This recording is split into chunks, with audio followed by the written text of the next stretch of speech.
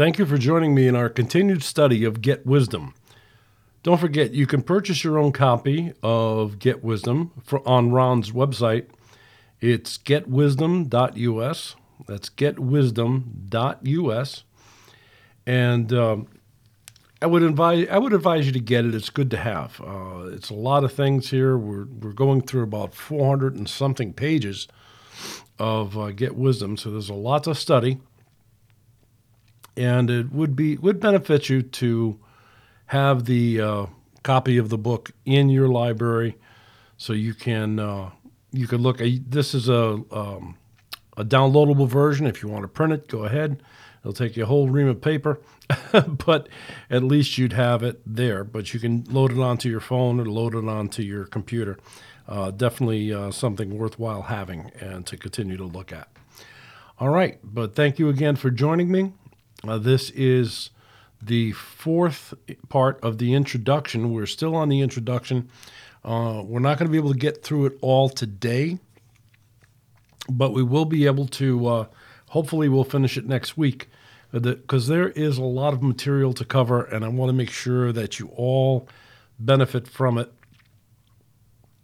And definitely tune in to, and don't forget to like and share and to subscribe and all that good stuff so you can follow along with me.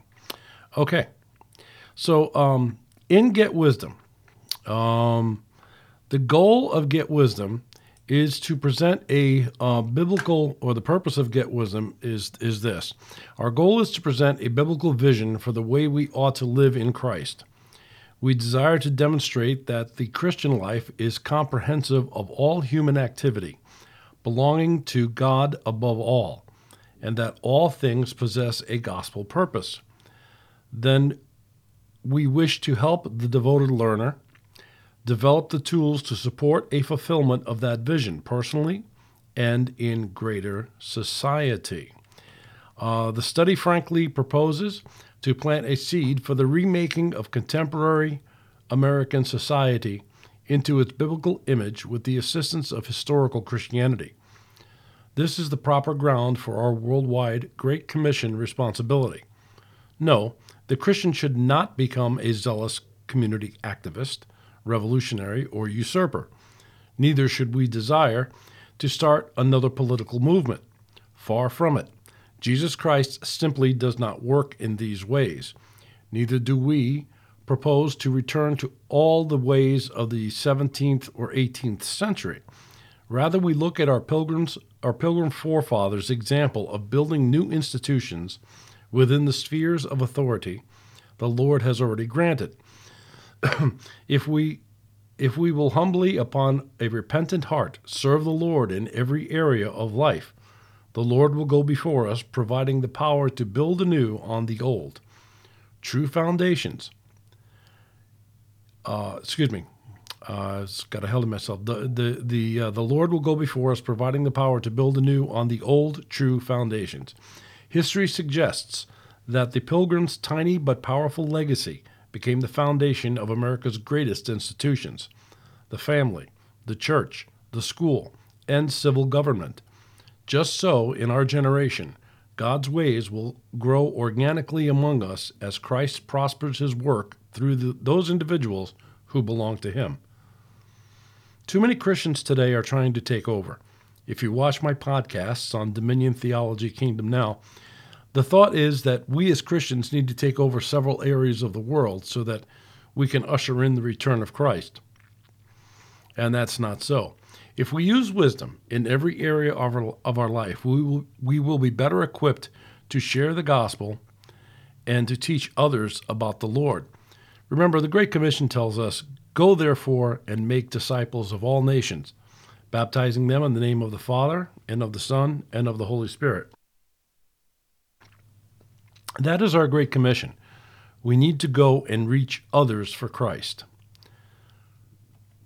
God requires true and rigorous discipline because every Christian is called to produce works, Ephesians 2:10, to make his own contribution to the kingdom of God.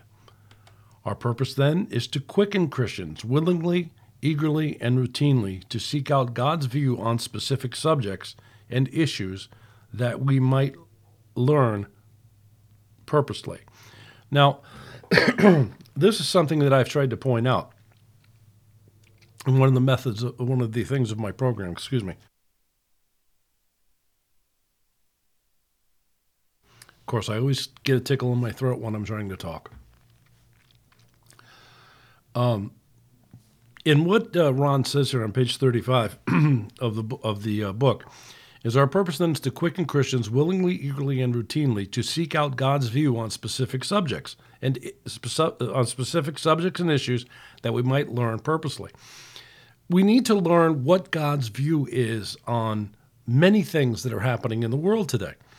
We need to learn what is God's view on politics? What is God's view on abortion? What is God's view on education? What is God's view on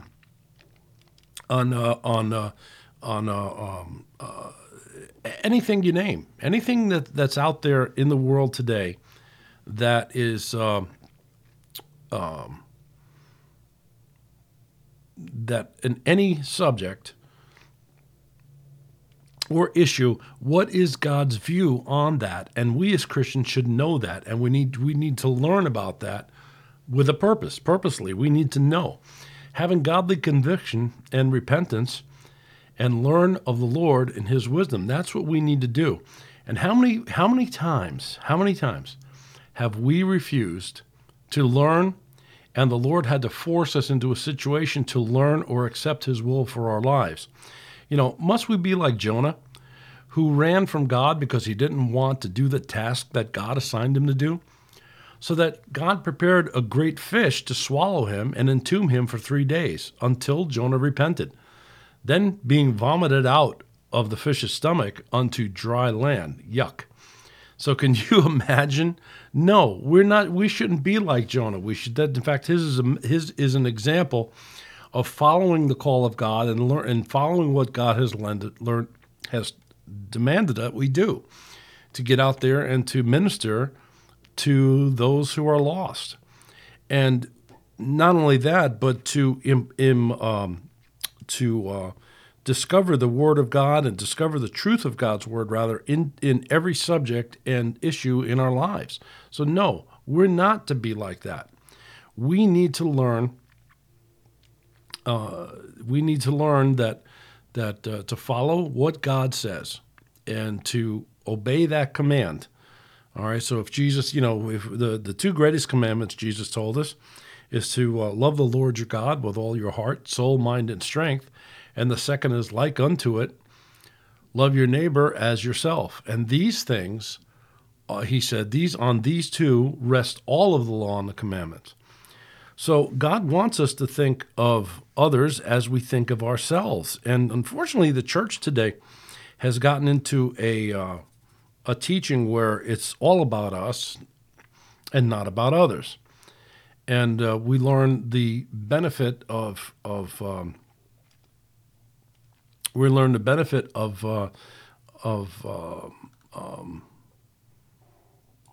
we seek to learn the benefit without studying the Word of God. We're taught about self. And in fact, they use that verse to love others as yourself. See, so you need to love yourself. Well, we need to love others as we love ourselves. So would we put ourselves into bad situations? Would we do anything that's, kooky or crazy? No, we shouldn't. We need to study the Word of God. And if we don't study the Word of God, then we don't know. And that's one of the reasons I'm trying to impart to you some spiritual wisdom here and how we are to look into God's Word, to study God's Word, and not only that, but how to apply God's Word in every area and aspect of our life. I spoke last week about being a musician and learning how to play trumpet, and I had to work through going back through the basics and studying things all over again, and mastering the small things so I can master the bigger things. So that all that is rather important, and we're hopefully through this study we're going to get there. Okay, but back to what I was saying. So Ron says we seek to teach how to apply faith, particularly how to repent and change accordingly when conviction demands, so that we might be the more prepared and ready to serve God well. The appropriate response to his salvation. So again, this is important. Okay, to teach how to apply your faith. So that's important in this study, and repent and change accordingly when conviction demands, so that we might be more prepared and ready to serve God well. The appropriate response to his salvation. So we do need to learn that. So we're going to take a look now at a biblical philosophy of life and education needed. Okay, a biblical philosophy of life and education needed. Okay, so we need to define, before we get into this, we need to define two words that are going to pop up during this next paragraph so we have a better understanding of what we're reading. And we should be doing this every time that you don't understand something, no matter whether it's in the Bible or not. It's good to have, it's good to research the word, write it down, begin to look at it, and what it what does the meaning of the words mean? I'll try to get an understanding of the meaning of the words, is what I'm trying to say. Okay, so the first thing we're going to look at is the word modernism. Now, it means a modern practice, something recently formed, particularly in writing. Okay? The other word that's going to come up is statist. It's from the word state. It says a statesman, a politician, or one skilled in government. Okay, so modernism is something that's recently formed, particularly in writing, or a modern practice, and statist is a statesman, a politician, or one skilled in government. So with that in mind, we're going to move on to the next part of this. Now, modernism is the mainstream system. Modernism in the mainstream system puts unnatural limits on the idea of education. And most of us, products of statist schooling, have accepted the stunted view. And that's true. We're all subjects of political schooling, have accepted the stunted view. Rather, Christian education is God's purpose for humanity in this life. We ought not to relegate Christian education only to the classroom or confuse mere schooling with true Christian education. Christian education, in the broadest sense, is the process of living to prepare us both for His eternal kingdom and for our gospel contribution on the earth. True education prepares for skilled action as we apply ourselves to the skills of this life. God reciprocally also uses our experiences to prepare us with character and wisdom for His eternal kingdom. One of the greatest self-imposed dangers for the Christian occurs when he presumes he already sufficiently knows anything without exercising faith to learn God's view in Scripture. Paul said, "We know nothing if we think we know anything as we ought," 1 Corinthians 8:2.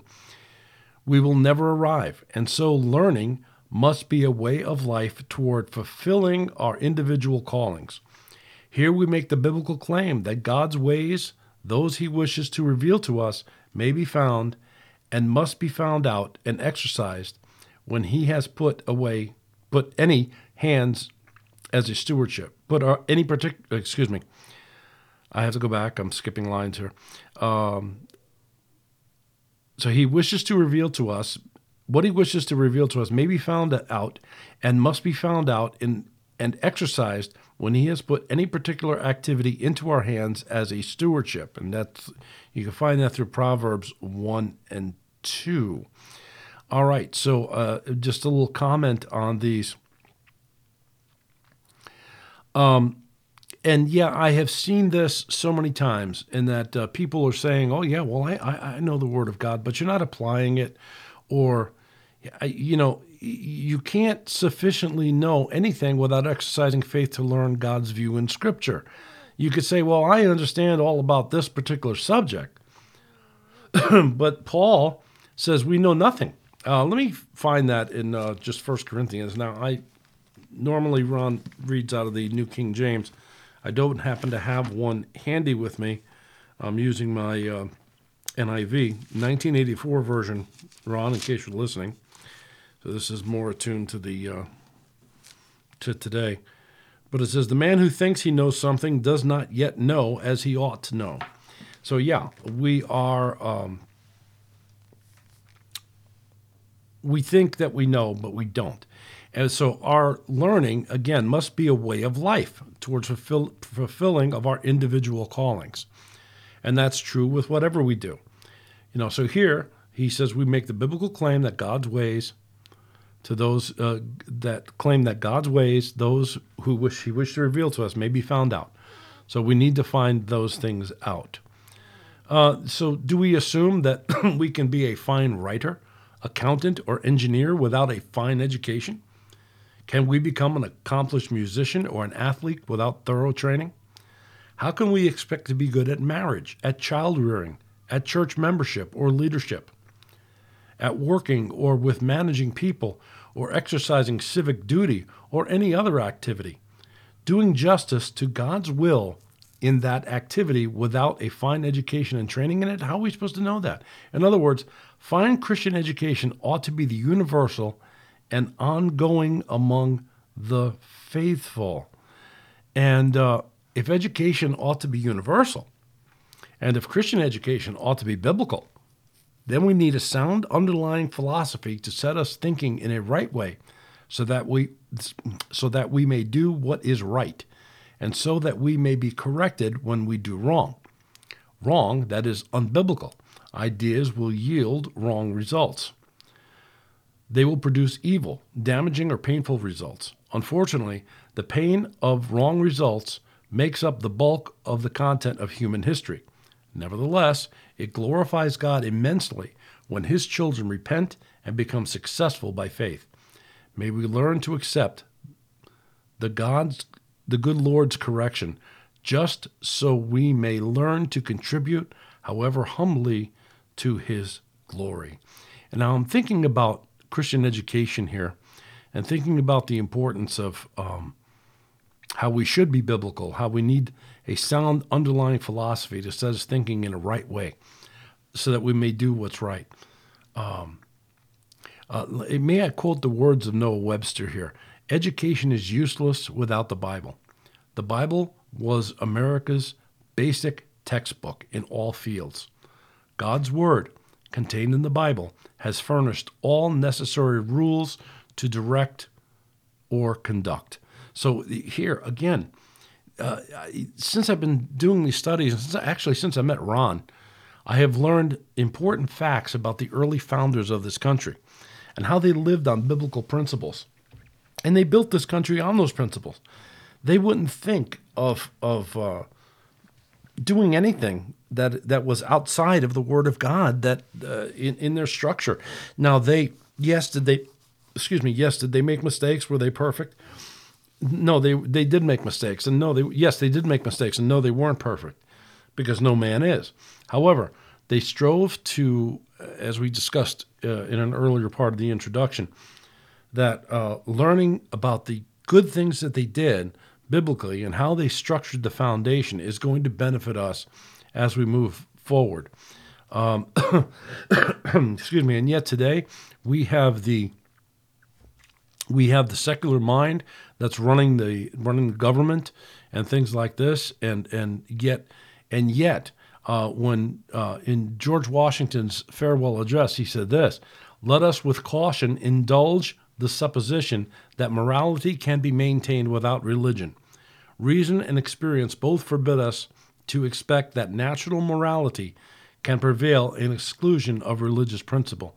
Now, I wish he wouldn't have used the term religious here, but I understand what he was getting at. So he's saying without religion, reason and experience both forbid us and expect us that national morality can prevail in exclusion of religious principle. That was from one of the founders of our country, our first president. And, he also said this: "It is impossible to rightly govern the nation without God and the Bible." Wow. Okay. It is impossible to rightly govern a nation without God and the Bible. Yet what are we seeing today? We are seeing godlessness throughout the nation. We see the rise of homosexuality. We're seeing the rise of secularism. We're seeing the rise of New Age within our churches. We are seeing, and why? Because it's infiltrated. Okay, a lot of people don't want to talk about Satan, but Satan has worked his way and wormed his way in, and has duped people to believe that we can govern a nation without God and the Bible. And yet George Washington warned us, it is impossible to rightly govern a nation without God and the Bible.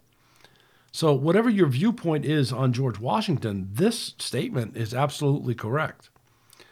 So we do need to if we can't govern a nation without God and the Bible, how are we going to govern our lives without God and the Bible? So and everything we do. How could you be a good manager without God and the Bible? How could you be you can't be. You can't be anything without God and the Bible. I mean, going back to what Ron said before, we shouldn't think that that we can become anything. How are we supposed to think that how could we be a fine writer, accountant, or engineer without a fine education? He said, can we become an accomplished musician or athlete without thorough training? How can we expect to be good at marriage or child rearing or church membership? Because we need to study the Bible, and we need to put God in our lives. God needs to be first. And we need to learn more of the Bible and how to apply it to our everyday lives. Is very, very important. Okay, so we're going to go on here to, I think, the last section we're going to get to tonight, and that's going to be applying basic doctrine. Okay? This is very important. I mean, how do we apply basic doctrine? Well, there is no pretense here to introduce new revelation. Heaven forbid. And thank you, Ron, for not trying to introduce new revelation. Rather, we will discover how the fundamental doctrines of the faith apply to every area of life. This is an historical approach, with the fruit of tremendous liberty and accomplishment to bear it out. If successful, this text will provide for the diligent reader a biblically grounded and historic Christian method for taking every thought captive to the obedience of Christ. Test this work against the Word of God and see if this claim is not so. All right, so it is important, and I'm glad he said that he's not want to introduce new revelation. He's not. He's trying to open our eyes to see if to see that taking the fundamental doctrines of the faith and applying them to every area of life. This is the historical approach, he says.